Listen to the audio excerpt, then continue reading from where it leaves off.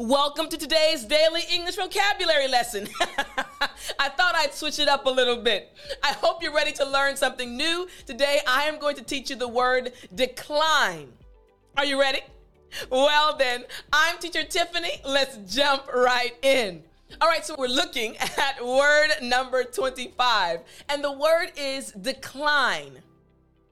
Excellent. Again, after me, decline. Great job. Now, there's one part of this word that can be tricky to pronounce properly in English. And the part of the word is right in the middle.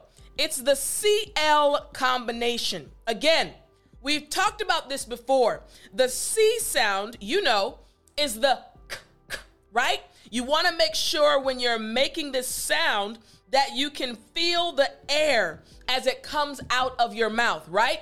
The sound, right? Feel it as it comes out.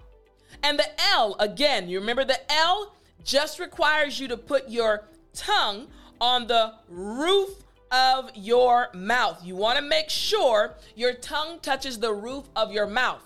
So in the center of this word, we have the C plus L sound, right? CL is cl. Yes, again, cl. Excellent. So the full word after me, decline. Great job. Last time, decline. Excellent. All right. So what does the word decline actually mean? It means to politely refuse. Again, to politely refuse. Now, let me show you an example sentence. Here's the example sentence. She declined his invitation. Again, she declined, right here, if you're looking at it, declined his invitation. Great job. Now, I want to tell you a quick story. It's funny. I get emails all the time. I get hundreds of emails a week.